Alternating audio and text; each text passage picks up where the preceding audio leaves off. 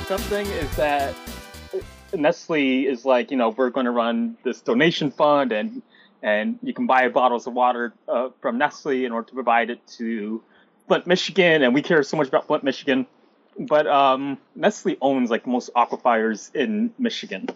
I didn't know that. I didn't know that Nestle was involved, because you know that they're probably the most evil corporation in the world when it comes to water, right? And that they want to like privatize water. Just like when it comes to anything, like they argue that water wasn't a right, it was a need. Right, like the idea that you should even be deserving of water. It's like it's horrific. What's wrong with privatizing water, Jared? You commie? I don't know. It's only something that human beings need to live.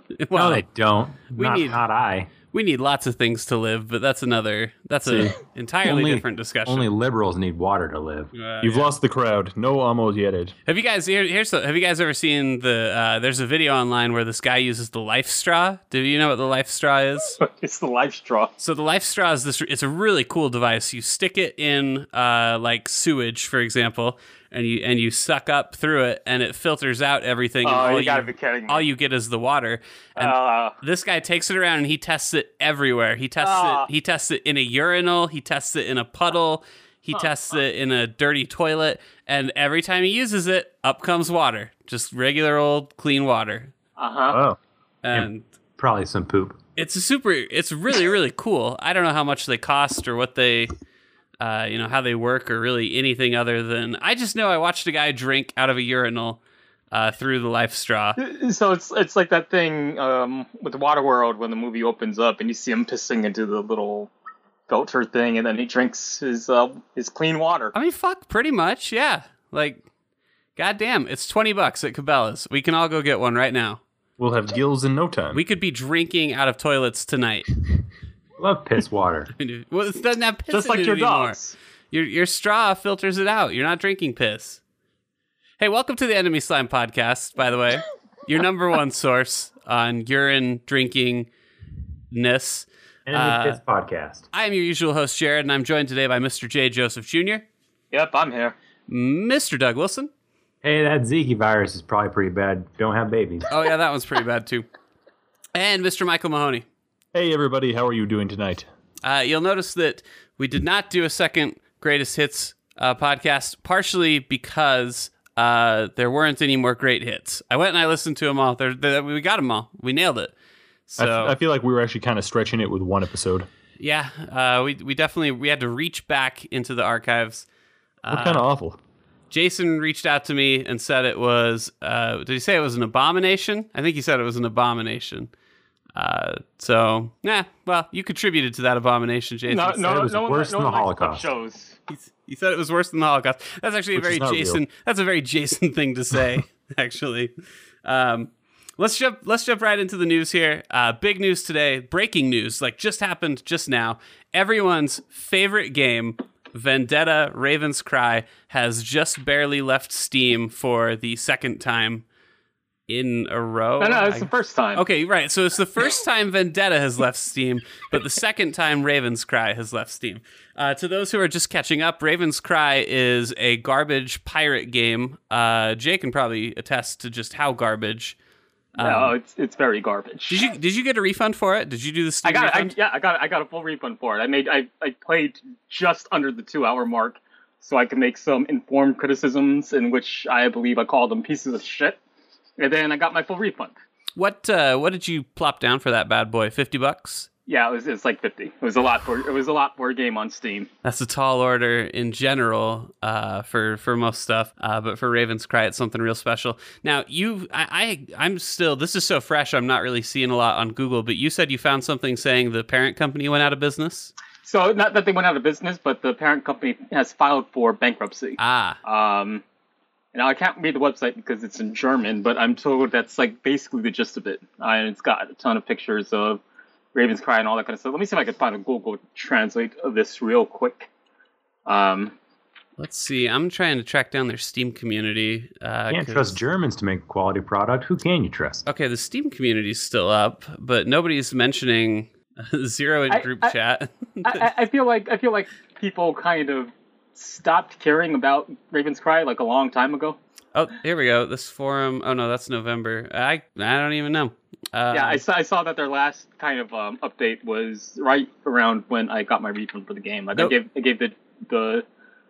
I gave the game a fair chance. I waited for them to update it, and they updated it with a bunch of bullshit. Nobody's even posted in their forums since January 14th. So I guess no one's going to notice that this game's gone. I think we're the only people who actually care. There's let's see. There's a thread called Third Release. It's been moving Steam for a third time to remove all the reviews again. Oh, they're talking about a bunch of banned people. So oh wow, everyone's been banned from this forum. All right, well, the long and short of it is that if you wanted to buy Raven's Cry, now you can't. Do you think maybe this will become something where like boxed copies of this game will become like a rarity? So this is a great thing. Increase in value. I followed Curse of Raven's Cry for a long time, and I'm not sure how long it's been in development, but it's been in development a while. When they first announced this game, the very first trailers were just this group of bards singing shanties, like really dirty shanties, to show that this game was like edgy and it's not, your typical pirate game and all that kind of shit. And that's all they had, and they promised something that sounded like a really kind of cool collector's edition.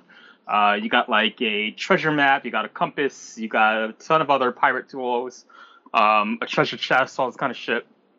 It's actually really, really cool stuff.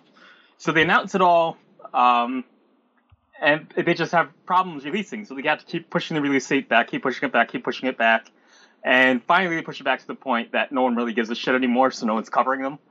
And they release on Steam, like in 2014, around the winter, like in December or November, something like that. They release quietly on Steam, and then the collector's edition never goes out.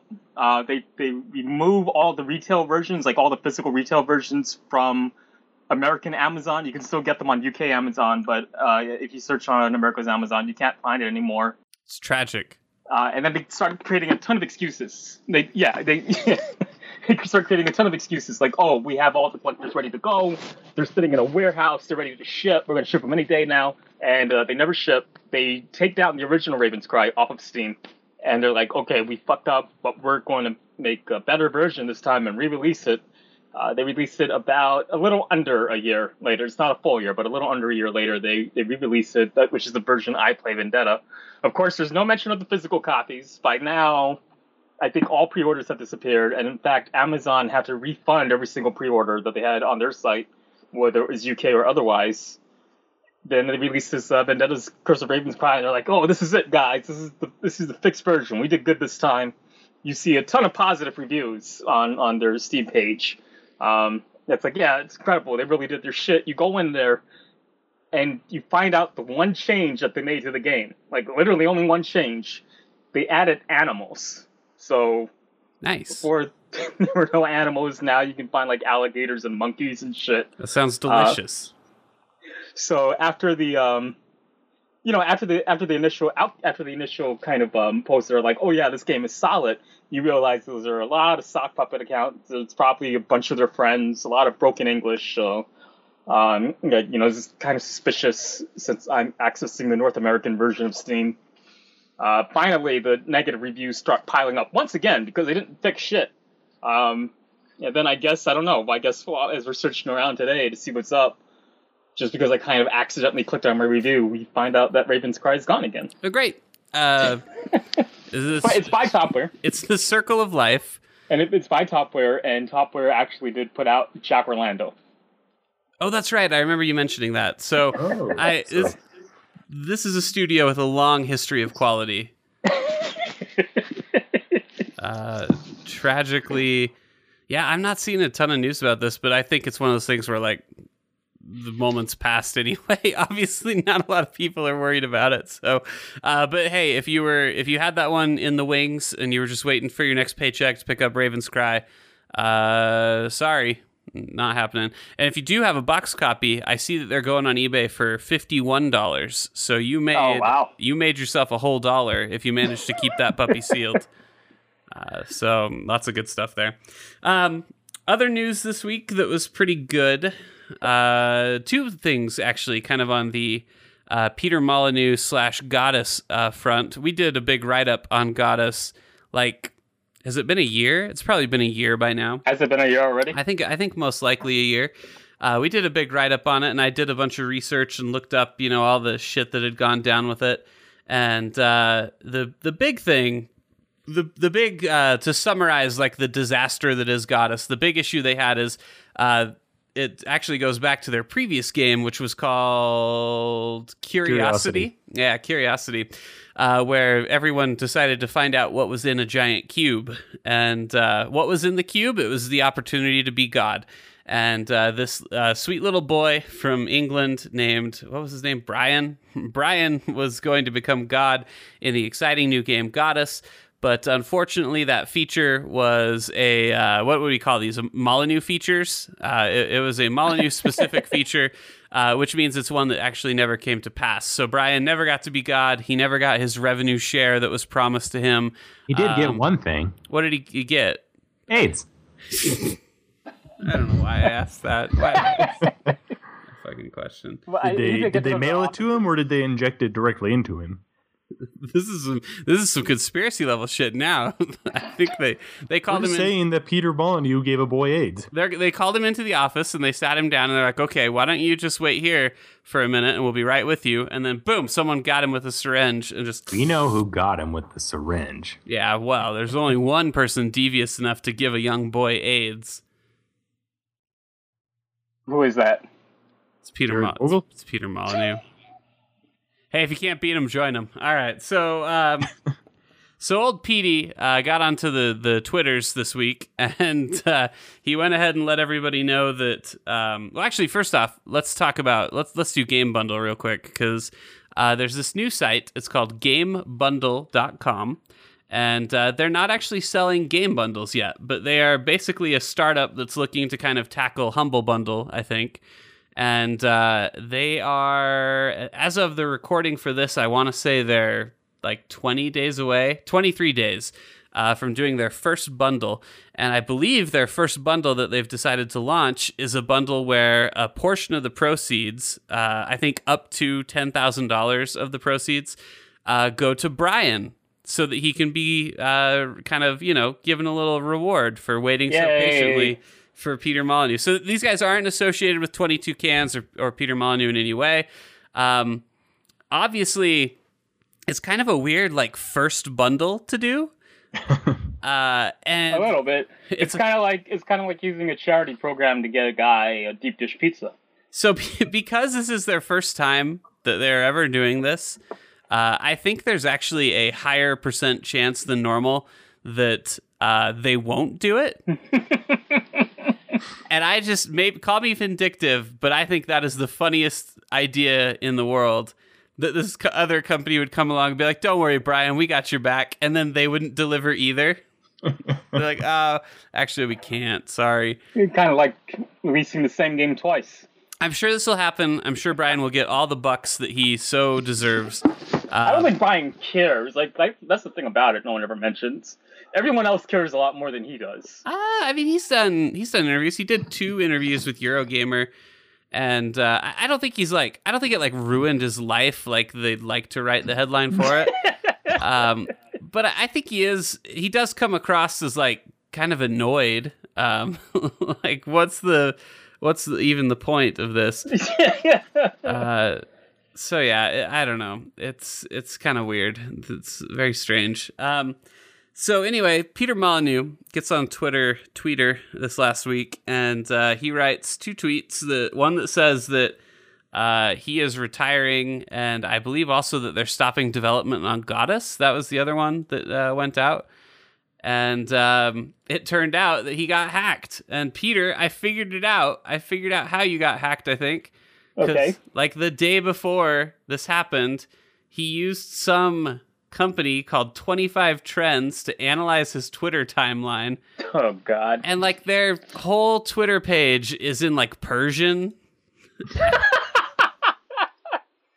I think it's pretty obvious where this problem came from. I'm not saying I think the one time I was ever hacked, I made the mistake of accessing a weak connection overseas. And it's like that's it. That's like, you give some third world country your details and. Oh, sorry. It's not Persian. I'm a racist piece of shit. It is Egyptian, or is it? I don't know. Maybe is Egyptian a language still? Arabic social media analytics. They're based in Cairo, so it's not in hieroglyphs from what I can tell. If it were in hieroglyphs, he would really have a problem. Wouldn't that be kind of sweet if they were, though? Like just a bunch of hieroglyphics. I'd use that. We have scanned your Twitter, and we have determined that your profile is 2 birds and guy making pose. He's like, oh, thank God. I was worried it would be 3 birds. I mean, I guess it means, like, King Tut is accessing his Twitter profile to troll people. So don't panic. Everything's going great. They've said they're issuing some kind of statement, and then they didn't, so things are pretty much going just the way... It seems like things are going just the way that they always did. Let's see. Maybe they did by now. 22 cans. Let me check before I talk out my ass. Okay. Nope. You do that. They said there was an announcement coming up, and we haven't seen it yet. So, what do you think we'll see first? Raven's Cry 2. Raven's Cry 3. Or Goddess. Well, I mean, we see Goddess. You can go buy Goddess right now. Okay. So, I mean, it's winning in that regard. Nobody's played it, I guess, huh? Isn't it? I think it's free to play, isn't it? Oh, is it? Oh, fuck no. It's $19.99 with mostly negative reviews. The top review, the one listed as most helpful, is a giant middle finger in ASCII. So... That's terrific. That's just totally, completely fantastic. So things are going pretty great here. But anyway, that's the treat there. So yeah, don't worry, never fear. Things are going great with Goddess, and everything's fine. So never panic. So the video game industry is doing well.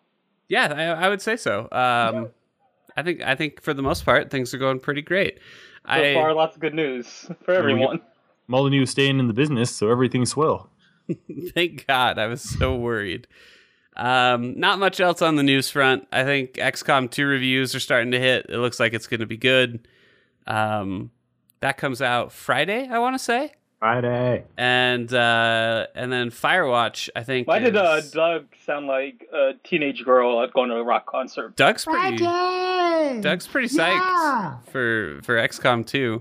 Aliens, yo. Is that your favorite? Is that your favorite parts? The aliens? Is that your teenage girl voice? This is Doug's sister, Elizabeth. Elizabeth, how are you tonight? Doing great. So, how are you? Elizabeth, what's your favorite thing about XCOM? It's aliens, and you get to like pick your armor, and like you can make it pink. Oh yeah, that is. What grade are you in, Elizabeth? I'm 23 and a half. Okay, so not in a grade anymore. No, I still am. Oh, okay. What grade? I don't remember, like the 8th, maybe? Like the 8th grade. And so did you play XCOM, the first one? Did Doug let you use his computer and play that? No. So he said it's too violent. So you just know that the new one has aliens and you like that? Yeah, I love aliens. What other like alien media are you digging? Alf. Isn't that a little before your time at 23? It's the only TV show Doug lets me watch. Oh, so he's giving you like his old VHS tapes for it. No, he uses beta tapes for Alf. Oh, he's got the beta tapes for Alf. We still have a beta player. Right, of course you do. How could you not? That sounds like the cheap ass frugal Doug that I know. Keeps his Betamax player. Well, you can get him real cheap at the DI. That's where he takes me to get Alf DVDs. Oh, okay. I mean betas. Okay, yeah. To those who don't know, the DI is Utah's equivalent of Goodwill. So yeah, that's perfect. That's great. Well, thank you, Elizabeth, for no joining. Problem. I'll let Doug get back on the podcast. I hope you'll stop in again sometime because that was really informative. Just for you, Charity. Oh, yeah. She's always had a little crush on me. Get out of here. It's kind of weird. All right, shoot. She's gone now? She's gone now. Okay, good. Hey, Doug, your sister sounds hot. Yeah, she sounds super hot. She's not. I mean, I've seen her, so I know that she's not. But man, that voice is a voice of angels. How not hot is she? Okay, so imagine Christina Ricci's forehead, paired up with like Miley Cyrus's cheekbones. Okay, and then I think the bottom half of her face is kind of like what's her name? Angelina Jolie. Her breasts are concave. Her breasts are concave, though. And that part, I'll make it work. Doug, give her my number. That part's disappointing. But yeah, no, she's great. We'll have her on again sometime. I just got super lost. What the fuck is Pony Island, Jay? That's a great segue. Isn't it? Actually, this is where I feel like Elizabeth probably would have had the most to say about ponies, but maybe we'll bring her back some other day and we can chat about it. But what I saw you hop into it. Did you just get this today?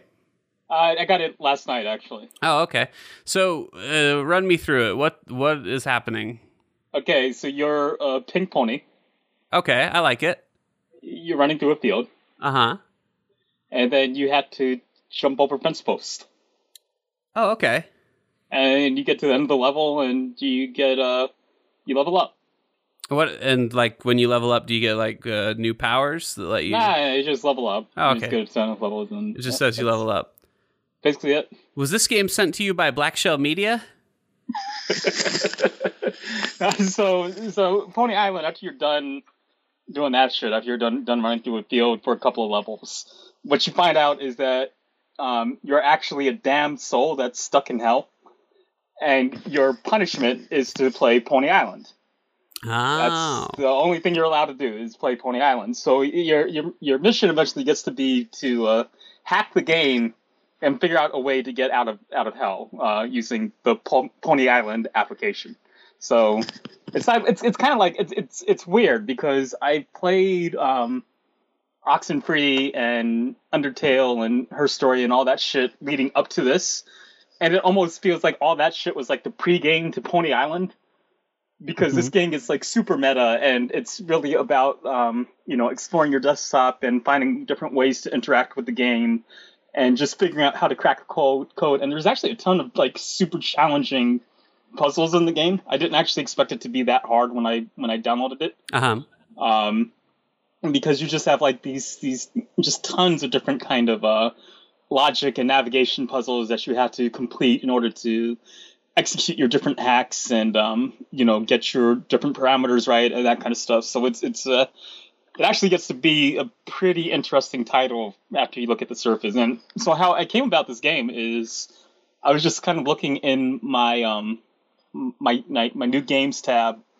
I saw Pony Island. I said, "What the fuck is this shit?" I clicked on it, of course. And I watched the trailer. The trailer impressed me. Then I saw it had like an overwhelmingly positive on Steam, which is the only way you ever know a game is good. Anything lower than that. Very reliable metric. But yeah, and I played it, and it's quite a challenging, fun little puzzle game in the long run. And you still run around as a pony, but you get power-ups later on that you hack in to the game, such as wings and lasers and all that shit. Your description kind of gives me like a Frog Fractions vibe. Does that sound like a fair comparison at all? That sounds like a very fair comparison. I mean, shit, maybe this is Frog Fractions too. For all we know, they held that like that fundraiser, and we never found out what they were releasing. Did it right? Well, yeah. So it was a Kickstarter, and it was successful. I don't remember how much he raised, but quite a bit. But the gimmick is that you don't know. He's going to release a game with a different title. It's not going to be called Frog Fractions 2, but inside that game will be Frog Fractions 2. So, right. So you might buy Pony Island Tessellations, and then find out that it's Frog Fractions. They raised $72,000. Oh damn! And let's see, September 23rd, 2015 is their last Kickstarter update. So we haven't heard from them for a while. How meta is that if I picked up Pony Island and it was Frog Fractions? Maybe we're the first ones to figure it out. Maybe we should ask him if Pony Island is Frog Fractions too. He could just take the credit and just lie about it. That's a pretty good idea too. Oh yeah, that's it. That's the one. Yep. Don't mind me just leaving the country with my $70,000. Talk to you later. You could live on a beach in Mexico for a while like that. I guess so. Te Amo beaches. I wouldn't drink the water though. Well, you could if you could if you had a life straw. You can drink urine. Yeah, I'm getting one. We're drinking urine this weekend. Have fun, knock yourself out. You're drinking urine. Urine party. Who's in? Oh, damn it! If it's a party, I gotta comply. I think you should have a party. I know there's one bit where I was playing Pony Island and I'm up to your goal in the game is to delete the system's core files. You have to delete third core file. Oh my god. I'm getting how to talk. Pony Island fucked you up, dog. It really that hard ginger ale you had. It's all that hard ginger ale you've been drinking. I combined the hard ginger ale with a ton of other shit, so it's all that's doing it. Wait, you didn't combine it with a soft ginger ale, did you? No. Combine it with the soft ginger ale. Just Laura Taps. Cool. Oh, okay, cool. Yeah, everything's fine. That's what you're holding? You didn't mail Michael some Laura Taps? Yeah, stuff a couple in an envelope. Send them my way. Send them on over. Utah Mike. That's fine. The mailman loves stuff like that. He doesn't mind at all. All right, so you have 3 core files you have to delete in Pony Island, and I'm up to my my third one that I have to delete. And you have to play a ton of other copies of Pony Island that came before in order to access this one. So you get a Pony Island 3D, you get a Pony Island text adventure, and then you get the most meta moment in the game. It's literally called Pony Island Meta, and you click it, and the game kind of restarts. And you just start playing it from where you left off. And I was really fucking confused as to whether or not I was still playing the game or if I was playing this meta game. I found out later on that I was in fact playing a meta game.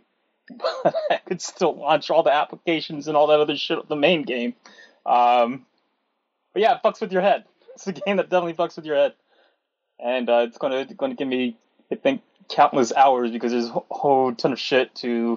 they have your little Easter eggs. You got to find your pre-tickets and all that shit.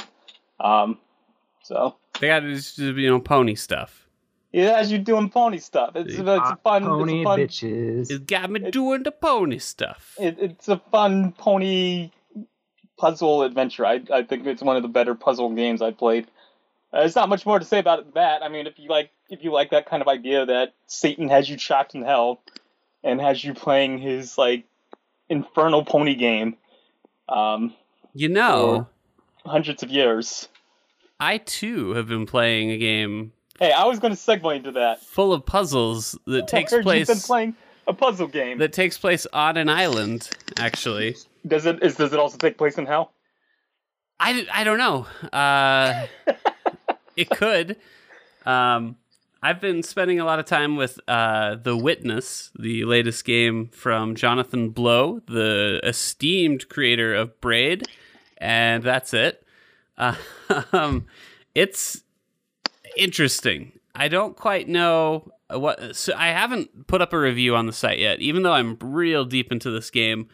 Instead, I'm holding off because I feel like what I'm going to score this game is largely going to revolve around what happens at the end.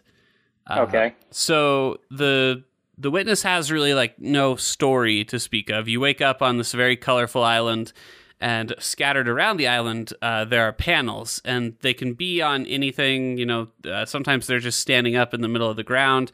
Sometimes they're attached to doors. Sometimes they operate locks. One of them turns the windmill in the middle of town. There's all kinds of shit they do. But anyway, you wake up, no explanation as to what to do. There's just a bunch of panels that you can interact with, and that's it. There's no people. There are people on the island, but they seem to be encased in stone. Some of them in worse-looking situations than others. But there's like a little abandoned town that you can walk through, and often every zone's really kind of cleverly designed so that they all have a very unique feel to them. So, for example, one of the first sections that you go to is called the Sun Temple. I don't know if that's that's just what people have been calling it. It really has no official name. And all of its puzzles are reflection-based. So the puzzles are all panel-based. You're always basically filling out these mazes on a panel, but they start to really kind of change them in creative ways. So when you walk up to the temple, they have a puzzle that really doesn't seem to have any kind of solution, but if you move around, you'll notice that when you walk in a certain way, the sun will hit it just right, and you can see the outline of where the puzzle would be. And so you fill out that outline and it works. And then every puzzle from there on is like figuring out different ways to get the sun to reflect on the panel and show you what you want to see. And when I started playing this, I was kind of disappointed because it has this really, really gorgeous world that you're interacting with, but you really don't do anything in the world. Almost all of the gameplay is tied to the panels. And so it just seems like a bummer to walk into like a pretty forest and then look at a panel and fill out a maze on it. You know what I mean? Having said that, and I don't want to spoil too much here, there is basically, I would say there is actually kind of two games. One that you don't know you're playing when you start, and I don't even know if I can get any deeper than that, but let's just... Like a good game? No, not necessarily. But there's some pretty heavy-duty secrets that you find in this game, and there's actually there's an amount of content that's equal to, or perhaps even greater than the amount of content that you're playing just through the normal panels. Well, Jonathan Blow sounds like a genius to me. He certainly thinks so, and this game really shows that. So, I guess if I was to cite like my core issue with the game, it's probably related to story or kind of a lack thereof. So every time you finish like a section in The Witness, there's a little cannon that comes up and it fires a laser off into the sky, and they all shoot towards the top of this mountain. And if you go up to the top of the mountain, and you can go anywhere at any time for the most part. And so if you go up to the top of the mountain, you'll see that where they're shooting, they are eventually going to open a box. There's a box just chilling out at the top. Some guy, I think there's two guys encased in stone fighting over it, if I remember right. And so how much I enjoyed this game, to some degree, is going to have to hinge on what exactly is in that box. That's going to have a big effect. But if you open the box, you're God. That would not be good. That would be bad. What if it's Marcellus Wallace's soul? But I have a theory. There's two ways that I think this goes, and I don't know yet. I haven't finished the game, and I've avoided spoilers pretty well. I think one, you open up the box, and the screen kind of there's a big burst of light, and the whole screen goes white, and then it slowly fades to black, and then the credits roll. I think that's one option. Sounds about right. Two, I think that maybe you could open it up and it's something really retarded like knowledge.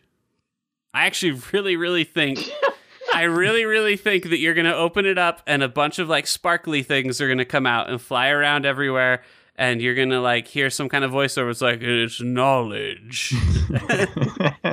Ham sandwich. I'm so serious that when I say that this game could totally do that, and I wouldn't be surprised in the slightest.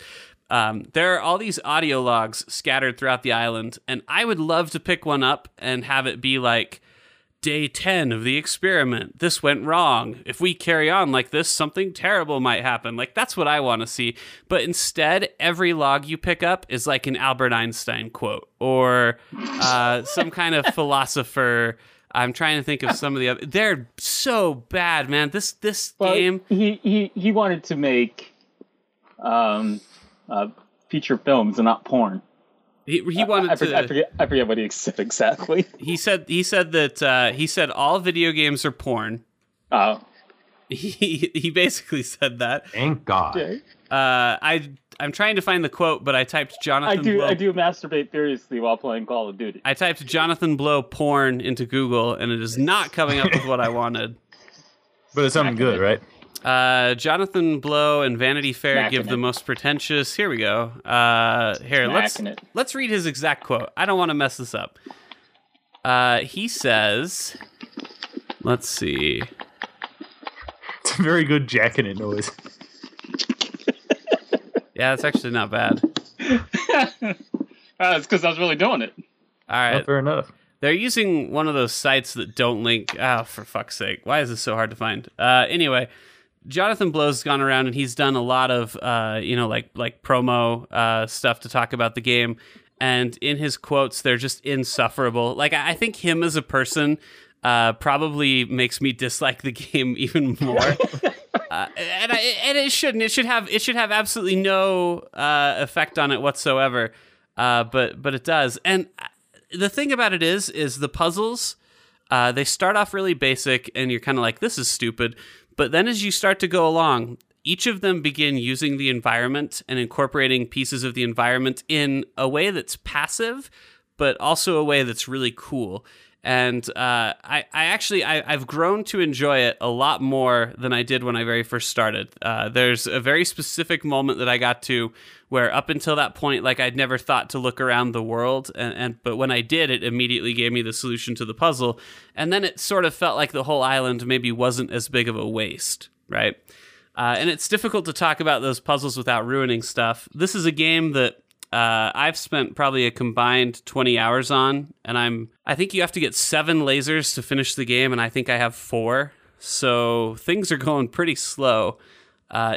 When it's hard, it's really fucking hard. And it's very hard not to look up solutions. And I'm totally not going to lie, I have cheated and looked up solutions because otherwise this could be like a 100-hour game. Like, it's ridiculous. Actually, it'd probably just be a game I'd never finish. I think there are puzzles in this game that I just flat out would never finish. I absolutely believe that. Okay, let me ask you, Jared. So you get all 7 lasers, you go up and you open the box. What is the best thing you could find in there? At this point, what's going to make you super happy with this game?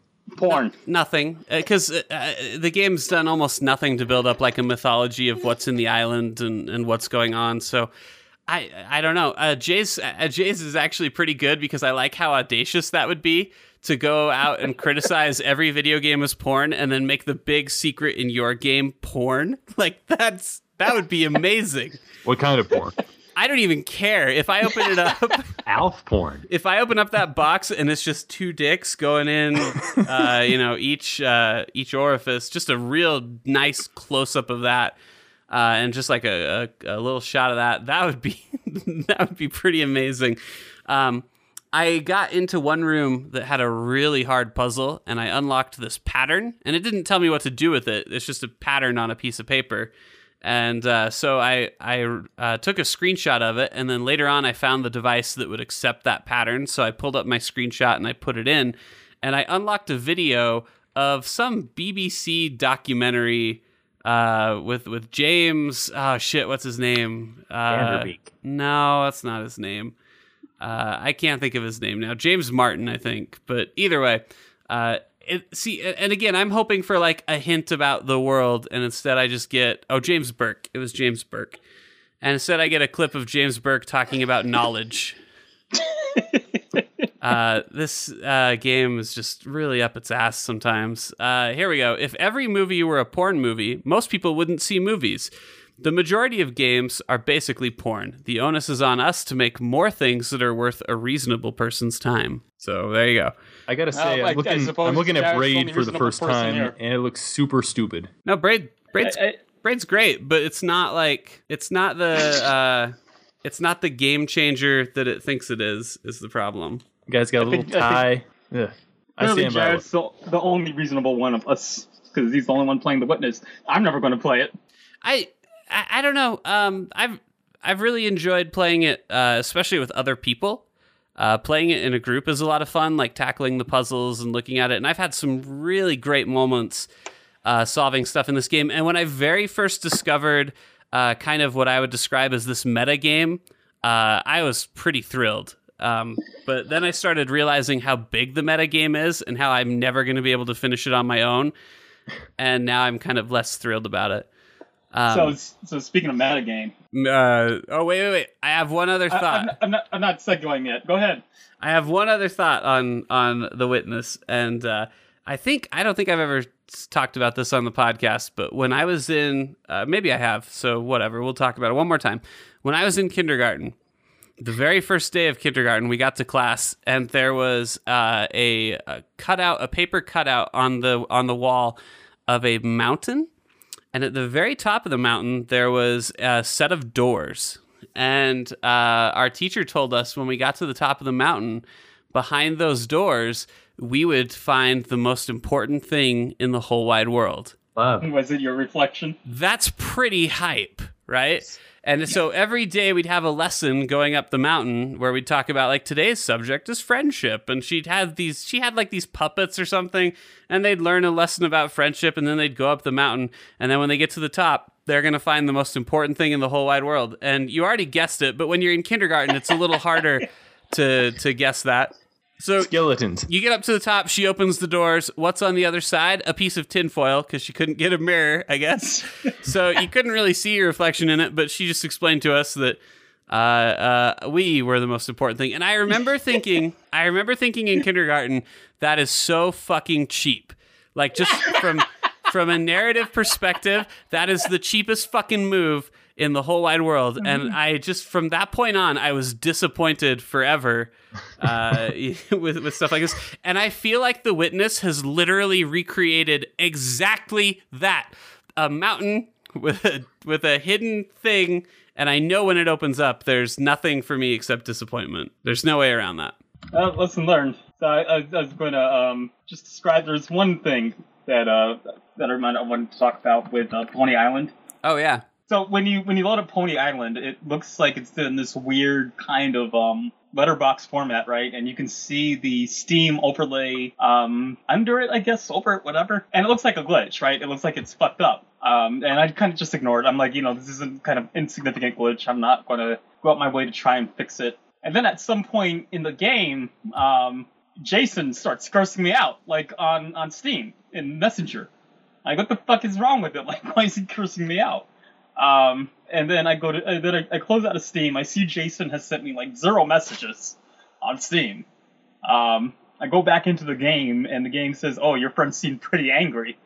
And I just realized that Pony Island pulled a clever little trick on me. That's actually that is actually really cool.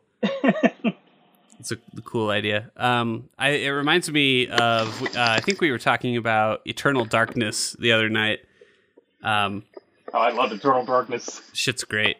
Great game. Too bad we'll never see anything even close again. Yeah. Maybe someone could Kickstart it. Until we die. That wasn't a joke for you, Jay. Actually made me depressed now. Are you sad now? Because you won't go to heaven? Don't worry. It's not too late for Elizabeth, at least. Hey. You guys. Welcome back. Have you been listening to the recording? Yeah, it's really good so far. What game do you think you would play? The Witness sounded pretty good. You like the sound of The Witness? Yeah. Okay, yeah. I think that would probably be a good one. You should ask Doug if he'll buy it for you. It's only $40. He's shaking his head. He's shaking. He doesn't want to. I don't know why you wouldn't pay $40 for. People freaked out about the price, and I would clarify that that's really not that bad. Like, I've definitely gotten $40 worth out of this game, and if you don't cheat, you're going to get a lot more than that. So $40, that's a lot. Oh, Doug's saying I have to go. Bye. Oh, okay. See you later, Elizabeth. It's great to hear from her. You could get 4 cases of beer for that much. Yeah, that's true. You could get quite a bit of beer. So, I mean, take it into consideration. Would it take you 20 hours to drink that beer, though? How good is your liver? It's doing all right. I think. Okay. I think by the end, though, by the time I finish The Witness, it will probably have been like 60 hours, maybe 40. You think your liver will probably die by the time you finish The Witness? Probably 40. I think that things might not be going great by then. Well, you'll need a liver transplant. It depends on how much I want to cheat from here on out. A lot of the puzzles are kind of set up in such a way where, like, I understand the concept, and so at that point, the puzzle's kind of dead to me. I don't know if that makes any sense to you guys, but, like, if I understand the concept, but you've just made it so cumbersome that I don't feel like solving it, I feel like that's not a great puzzle. Right.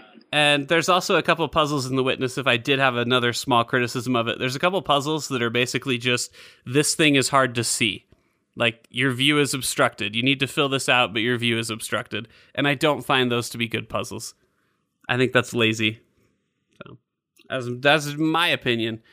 But for the most part, it's pretty solid. And if you can, if you don't mind, what's the word I'm looking for? Kind of a bunch of audio logs with Albert Einstein quotes. Like, if you can get past that, there's a lot to enjoy there, I think. Should we talk about Oxenfree? Sure. So I know, even with the review, it's obviously an adventure game, it sounds like. It didn't sound very puzzly. Not really. I mean, it's kind of like the new school adventure games where there's not a whole lot for you to think about. So kind of more, would you describe it closer to like I hate the term, but a walking simulator? Yeah, I guess, I feel like there's a little bit more to it than that. Like, It's definitely not in the camp of like, it's a step above Gone Home and Her Story in terms of gameplay, but it's kind of like a minor step above. There's definite moments where you kind of just have to be paying attention to things, and there's a little bit of interactivity, but the bits of interactivity kind of feel insignificant, I guess. Like you could literally not have it and have the same effect. Like there's nothing gained in terms of gameplay or anything like that. Since teenage girls are so popular on the podcast tonight, that's what this is about. Oxenfree's game, you play as a teenage girl, and she gets a new stepbrother, and they're off to Bond on like this abandoned island. God, I'm not really sure where off to Bond, eh? Doug, that's a creepy old man voice. That's the teenage girl you're talking about there. Oh. On the Enemy Slam podcast. What? Episode 111. They were going to bond like a sisterly bond. Oh, yeah. No, that's true. Like the Gilmore Girls. Yeah. Are the Gilmore Girls sisters? At the genitals. The sexiest of sisters. Are the Gilmore Girls connected at the genitals? The Gilmore Girls are not connected to at the genitals. Oh, my God. Oh. What show did I watch then? You watched something way different. Well, it was really good for a bit. God, this shaman's so fucked. You watched Scissor Sisters 4. Could be that right. Sounds right. I heard one of the Gilmore Girls was in fact not invited back for the reunion. Well, I don't think she was a Gilmore. It's Melissa McCarthy, everyone's favorite female comedian. And she's, I guess, is Netflix doing the reboot? Someone's doing a 4-episode, it's not a reboot, but a reunion. And why do I know this? Why do I know so much about this? Yeah, what the fuck, Jared? What's the Gilmore Girls about? Because I don't know. I honestly don't know. Here, let's Google this. Are the Gilmore Girls sisters? I think they're not. Are they not? One's a mom, one's the daughter. Oh, one is her daughter? Yeah. Alexis Bledel is the daughter. That's Elizabeth telling us it's the daughter. Wait, and they're doing it? No. That's the Scissor Sisters. They're doing different stuff. Oh, good. I think Alexis Bledel still looks pretty good. The mom, not so much. Was she ever like a superstar though? Like, no, they were never. Neither of them were ever very big. I remember Alexis Bledel from Sin City for some reason. She's only in it for like 10 minutes. Alexis Bledel was in Mad Men. She looked pretty good. This got really weird the second Doug mentioned a brother and his teenage stepsister going off to Bond. So tell me more about Oxenfree and the Gilmore Girls. Well, wait, it's a stepsister? Then I go back to my original. Yeah. Yeah. Her brother died. Her brother died. Oh, no. And their parents, the parents of her and her brother meet up or whatever, and now they get married. It takes place in the 80s, so, there's still a stigma attached to having divorced parents and having them remarry and all that kind of shit. Which I think if you're going to set a game kind of in the 80s, a lot of video games seem to do that nowadays with no other intention than to, oh yeah, hey, look at us, it's the 80s, we're so clever. So, it's... Remember when you ate cereal back then? That's exactly it. So, Oxenfree has like an actual reason. It's like, there's still a big stigma over this sort of thing. It's not just understood as a thing that happened yet. And so Alex is her name. She gets a new stepbrother, and she takes him to meet some of her friends, and you have all kind of typical high school teenage tropes. You have her kind of goofy friend who gets high all the time and has his band. You have like this super shy girl, and then you have the bitchy mean girl who is one of the central antagonists of the game. You go out to this island, and on the island there's like this little urban myth that goes around that if you bring a transistor radio and you tune into the right frequencies, you can hear really strange shit. So you bring your radio, you open it up, and you tune into the ghost dimension. I love the ghost dimension.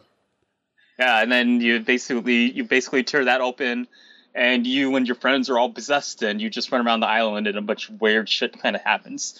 So here's the cool thing: it obviously takes like a lot of cues from Silent Hill, just kind of in terms of its design and how the radio functions as a warning device, and switching you between worlds and all that kind of shit, and I think even one of the sound effects is ripped straight from the Silent Hill franchise. And you kind of go and you have these different interactions with the ghosts using your radio. You eventually find out, I guess this is a spoiler, but you eventually find out that the ghosts haunting the island were these 83 people that had died in a submarine that crashed on this island. This island used to be a military installation. And you basically tune into their world, and all this weird shit happens. So, the challenge, quote unquote, the challenge is whenever you end up in kind of a puzzle area, it's usually indicated by a glowing red light, a sinister red light, whatever. You have to use your radio to find the right frequency. And that's about it. There's like not a whole lot that happens beyond that. It's just kind of like you're spinning the dial around, trying to figure it out. Oh, you lock into the frequency, and now a bunch of weird shit is going to happen. Then every once in a while, the ghost will want to play a game with you. And that's one of the few kind of actually challenging sections of the game, because it requires you to really have paid attention to information that you got earlier on, or paid attention to your environment. It's a game where you, like, if you shut off, you might kind of miss what the game is asking you to do. And that's nice. It's like it's a nice little bit of interactive engagement, but that's all there really is to it, other than, I guess, a faint relationship mechanic where you can manipulate how your friends feel about you and how they feel about each other and all that kind of shit. And other than that, it's a very kind of low level of interactivity. So I would say it definitely reminds me of the new kind of Telltale games and of Life is Strange and all that, where it's really kind of hard to fail. Everything's kind of set up for you. And it's a shame that it's like that, because even in the sections where you're challenged by ghosts, it feels almost immediately like there's no real consequence to that. Like the ghosts will, I'll give you an example. Early on, you have to play Hangman with them. And you have to tell them, you have to select the right answer. If not, that's a popular ghost game, especially submarine ghosts. Is it what? Wouldn't it be sweet if, like, the ghosts were the Beatles and they all died on the yellow submarine? So you have to play Hangman with them, and Hangman works. I guess it's 5 or 6 questions or whatever, and if you fuck it up, then you're hanged and you die. That's it. But their Hangman game ends after 3 questions, and that's not enough to hang you. So you realize as soon as the game is over, oh, there's no danger at all. It's just they're just kind of mocking me. And the same thing happens later on, where it's like, okay, each time you fuck up, we're going to take away one of your friends. And I'm like, oh shit, I can't let that happen. I let it happen. My stepbrother got taken away. But then as soon as the game over, my stepbrother was back. And I'm like, oh, okay. So there wasn't really a consequence there. You just kind of said there was a consequence. It's unfortunate. And it's unfortunate that happened, because it really diminishes the atmosphere that they set up. They have this really kind of creepy, spooky atmosphere, but once you realize you're kind of perfectly safe in a game, then there's nothing to really threaten you. Yeah, and I can't think of something that kills like a horror vibe more than knowing that there's no consequences.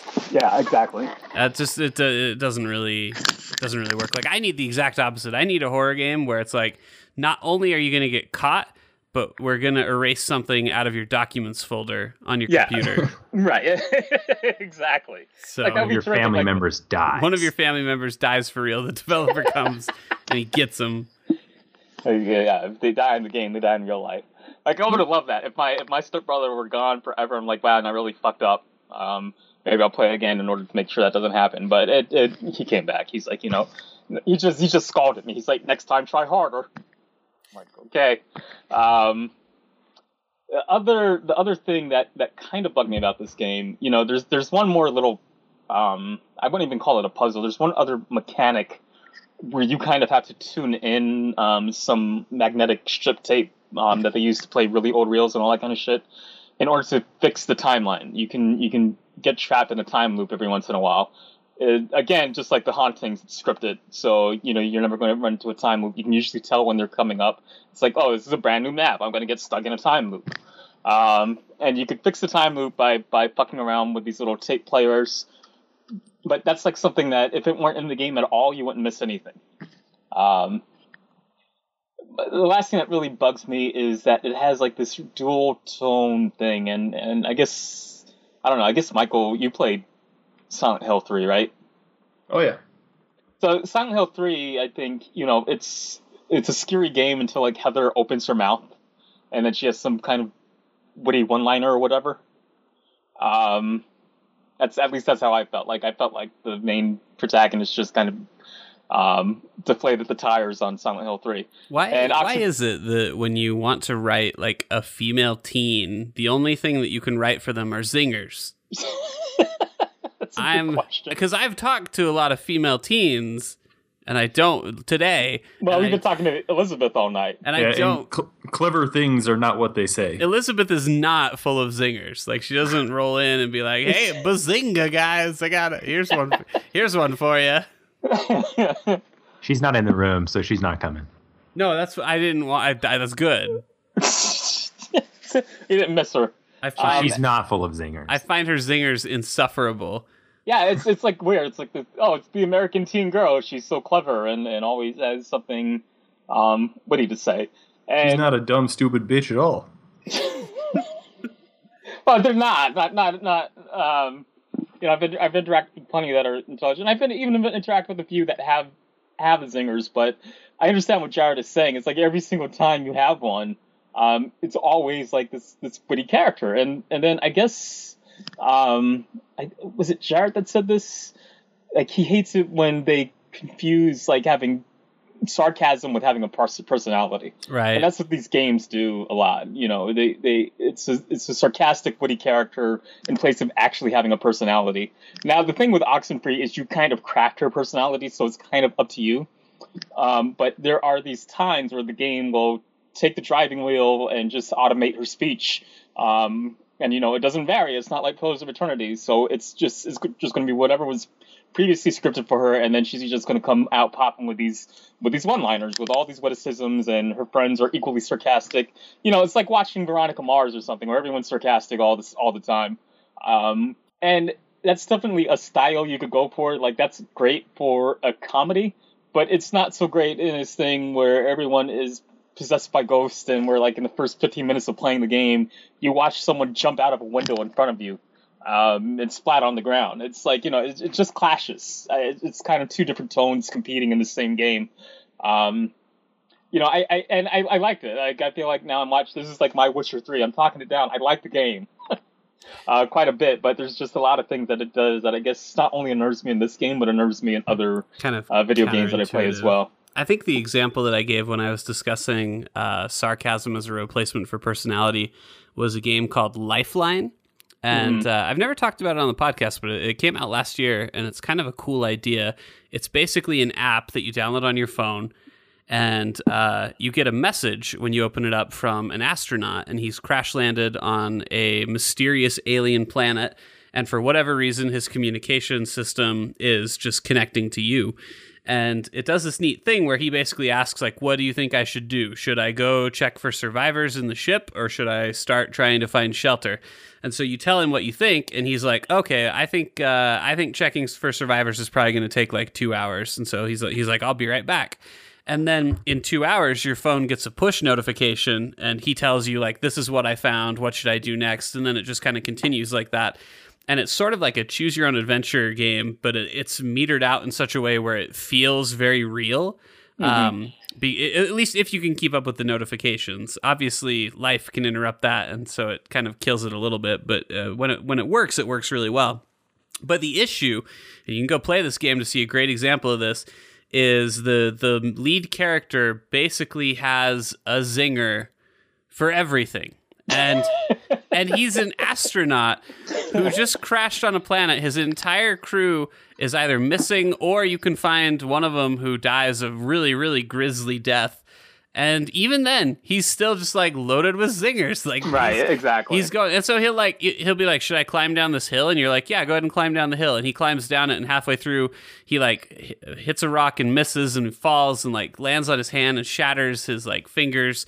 And he's like, "Well, I think all my fingers are broken, but on the other hand, I'm completely fine." And it's like, "Oh, what a hilarious joke." You got to keep your spirits up in space, Jared. I know, but like, you can't just be a downer all the time, like if you were on Earth. But I know what Jared's getting at, because I'm feeling the same exact thing in Oxenfree. It's like, it's like really horrific shit that happens on this island. Like it's really horrible. And then the game, there's one point where the game keeps reminding you that, oh, by the way, your real brother's dead. Isn't that great? And then 5 seconds later, she's like, "Oh, hey guys, I have a witty joke for you." So it's just really, it's like if at the end of Terminator 2, when Arnold like is going slowly down into the lava, and instead of doing the thumbs up, he like blows a raspberry or something. I mean, there's something about it that's just it doesn't work. Is it hot in here, or is it just me? Is it hot in here, or is it just me? And then like a fart sound effect, right? It's just... Right, that's exactly it. So yeah, I feel like I talked down Oxenfree more than I meant to.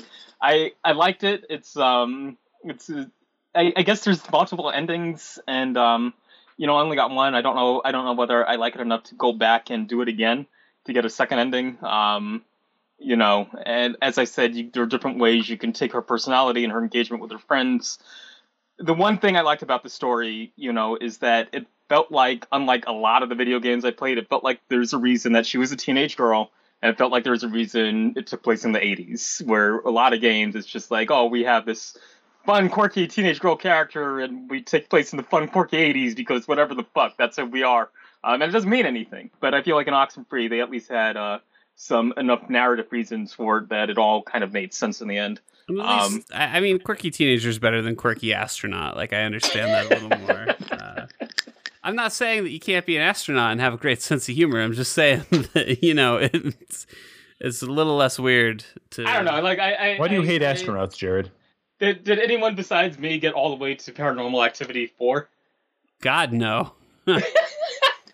I don't know what that is. I saw the first one, and I saw it in theaters, and it worked. It actually worked pretty well, I thought, until there was a part where there was kind of like a bad special effect for it, and it made everybody laugh, and it completely killed all the tension for the rest of the movie.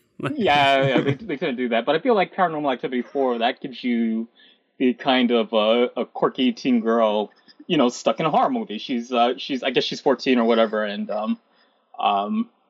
it's all the typical shit you would expect. And yeah, she's a wisecracker, and she likes to have fun, and she has her friends. But the second the horror starts, she stops with all that shit. She's like, "Oh man, really fucked up shit is going on, and I'm really fucking scared." She sees a guy explode, and she's not like, "That had to hurt."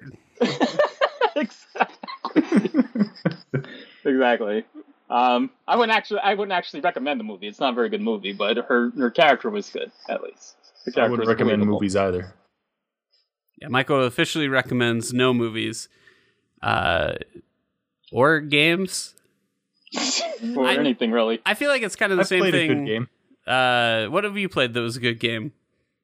In life? Yeah. Chrono Trigger. Chrono Trigger, there we go. I had a feeling it'd be old Chrono Trigger. No, I get what you're saying about Oxenfree and like the negative criticism thing, because like I feel like I just talked a bunch of shit on The Witness, and there is a lot of shit to talk, but if I didn't enjoy it, I certainly wouldn't have spent 20 hours on it. Right, exactly. So, and I spent a decent amount of time in Oxenfree. Like I feel like a lot of people kind of run through it and clear it anywhere between like 2 and 4 hours. And I spent my time finding all the Easter eggs and all that shit. So I have a good amount of time in it. It's like if I open up that box and it's like it was knowledge, the game's a 3. If I open up the box and a little tiny leprechaun-y, midgety creature pops out and starts playing a kazoo solo, then it's a 4. I thought it would get a 4 if you open up the box and it was his stepbrother and stepsister sneaking off to an island to bond. Maybe. It entirely hinges on what's on that box. There's no scenario where I give this game a 5 because it doesn't have that coming. But there is definitely a way that this can go right. And I'll do the metagame too. I'll cheat and do the metagame and see whether or not that's, any better. So we're talking about Oxenfree and The Witness and Pony Island, but the one that's going to kill all of these is coming out pretty soon. I think we're all talking about Firewatch. Yeah, next Tuesday. They actually just announced the price today. And how much is it? It's actually more reasonable than I expected. I thought they were going to ask for like 30, maybe 40. They're only asking for 20, and it's on sale for 17. That's not too bad. That's not bad at all. So I'm gonna be catching a bunch of teens skinny dipping real soon here. Oh yeah, you're gonna get your ass talked down to for a bargain. It's gonna be pretty good. I'm looking forward to it. Still, and I'm looking forward to giving you a hard time about it. I haven't seen anything that's going to dissuade me so far. I'm very interested in what exactly is going to happen. But I can also... on top of the mountain, there's a box with, like, hope inside. Oh, see, and, like... I mean, that would be bad. That's going to be... If that's how it ends, that's going to be a bad sign. The power was inside you! So, like, one of the trailers for Firewatch teases, like, a kind of a danger thing, where you get back to your tower and you find that it's been trashed or whatever, and you ask the person, like, hey, who did this? And she's like, I don't know, I've been here the whole time or something. Or it has, like, a moment like that where it's like, we're not alone up here, And I feel like... But it's a national park, so why would they be alone up there? I feel like what that's building towards is probably nothing. Like, there isn't, like, a malicious person or anything like that. It was just someone who, like, came up there and left the door open and everything blew over or something. But anyway, all the trailers kind of hint at, like, something a little sinister going on. And I really want them to deliver on that. But I have a feeling they're not going to. Well, it kind of... Because we never talked about Life is Strange, right? And how it ended. Mm-hmm. I feel like they were building this big mystery of, you're never going to guess who the bad guy is. And you guessed like exactly who the bad guy is, but even worse was kind of big plot twist. Mm-hmm. Where I guess every single episode you have to save your best friend, the blue-haired teenage girl who's always got the wisecracks. Oh, the one's always shooting herself in the face.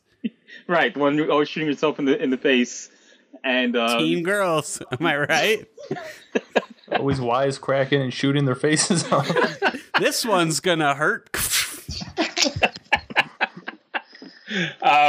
Yeah, and you get to the end, and the big lesson is you can't save her. And it's like, shit. Yeah, just wasted a whole bunch of time. There's not even like a real mystic element to it. It's just this stupid thing that, I really wanted to save her. That's why I could time travel. And then I lost his power. I really wanted to do a ton of things and I couldn't time travel. Maybe it's about the illusion of choice. I hesitate to use the word trend because maybe that's not... I'm having trouble thinking of other examples of this. But I feel like Gone Home kind of started something where like they build up this thing, and build it up and build it up and build it up. And then the twist is it was nothing. Yeah, exactly. And like, exactly. It worked that one time, but I'm getting real fatigued with it. And if Firewatch builds up this thing and the twist is it's nothing, that's going to kill it for me. It was a deer. It was a deer. Well, how about Her Story? That had some good twists. I got spooked by a deer. See, Her Story was good because it built up this thing, and then the thing was actually like, that was it. And actually, Her Story was way more fucked up than I even thought it was going to be. Like, exactly. My brain's going like, oh my God, I think it's this. And then when I found out what it actually was, I was like, oh shit. That's exactly, right? It's like, it's great. It works out to this like one thing, and you're like, oh, I figured it out. and then something else starts happening. Like, oh, this is the real shit right here. It's I really liked it. I liked how it does what I think is a pretty amazing job at letting information unfold, like in whatever order I want. Yeah, but it still felt really natural. Like, I don't know if I found the twist earlier than other people would have. But like, there's definite moments in that where I'm like, oh man, like you feel like you stumbled upon it. And well, it feels like you're actually recreating this this narrative, and then it feels very intentional that it's taking you in this one direction, only to pull you in a completely different direction. I think everywhere that it wants to take you kind of really works really well. Yeah. Because some crazy shit happens in that narrative. Oh yeah, really really crazy stuff. I think it's it's back up to $5.99. I was gonna say I think I picked it up for $3.99, and I would recommend that to anybody at that price. Like, it's short. It's like probably 2 hours, maybe 3 if you want to uncover everything. And it was totally worth it. I don't think it's like game of the year or anything like that, like some outlets do, but I definitely it was different, and it was really fresh, and I had a lot of fun with it. It's by the same guy that worked on Silent Hill Shattered Memories, which I think people only didn't play that game because it was on the Wii.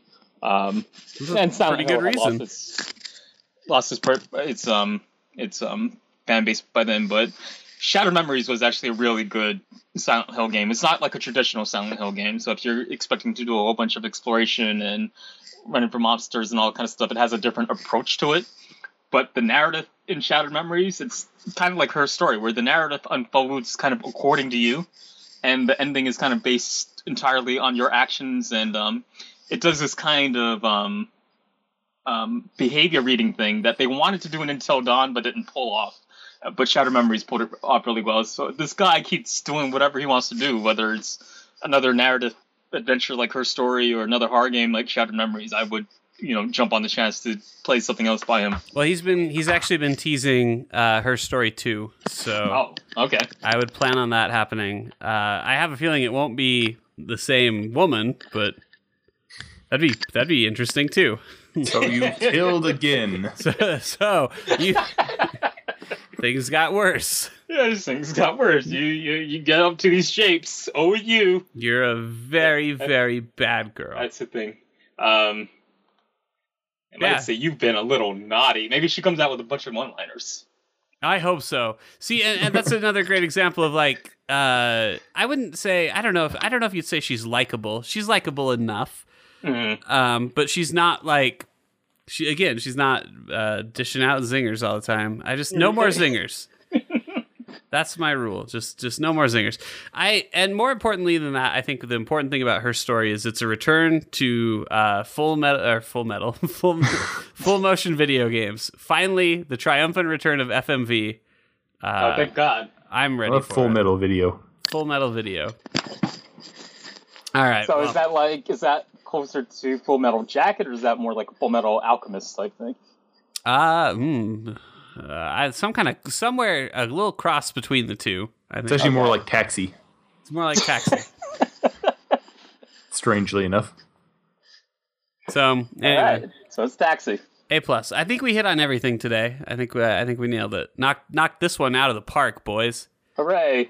Next, kaboom! I guess next week we were talking about doing a live podcast next week. Lucio won't be here. I don't know. It feels kind of wrong to do something exciting like that without him. We'll see. I'll kick this around a little more. We can just do another regular boring shitty podcast. See what we can. Yeah, maybe we can do another one of these. We're definitely going to talk about Firewatch. Yeah. And depending on how many teenage girls we talk about, we might need to censor it. Maybe I'll take a day off work for it. Because it comes out that day, so I'm probably I probably won't have played too much of it. I better take the day off to write all my witty zingers. I very much apologize, because we talked about Pony Island and we talked about Oxenfree and Her Story, but I didn't get a chance to talk about Hurting Dog. Oh yeah, that sounded like you said Hurting Doug for a minute, and I was like, that sounds like quite a game. It's pretty hard. I think I'm going one way, but then I'm like, zoop. I want the other one. He's a tough guy to hurt, He's a real zigzagger. of a fellow. Always going Zoop. All right, well, maybe we could save Herding Dog for next week. If you enjoyed our podcast tonight, you should go subscribe to us on iTunes or wherever you listen to your podcasts. You can find us at enemyslime.com. You can write to us at contact@enemyslime.com. And we're also on Facebook and Twitter at The Enemy Slime on all those services. So go check it out. Go watch our excellent Helldivers video where we ruined some guy's day. And I want to give a big shout out to Raghav. And I want to give a big shout out to all the blue-haired, witty teenage girls. Yep, we do this for you guys, really.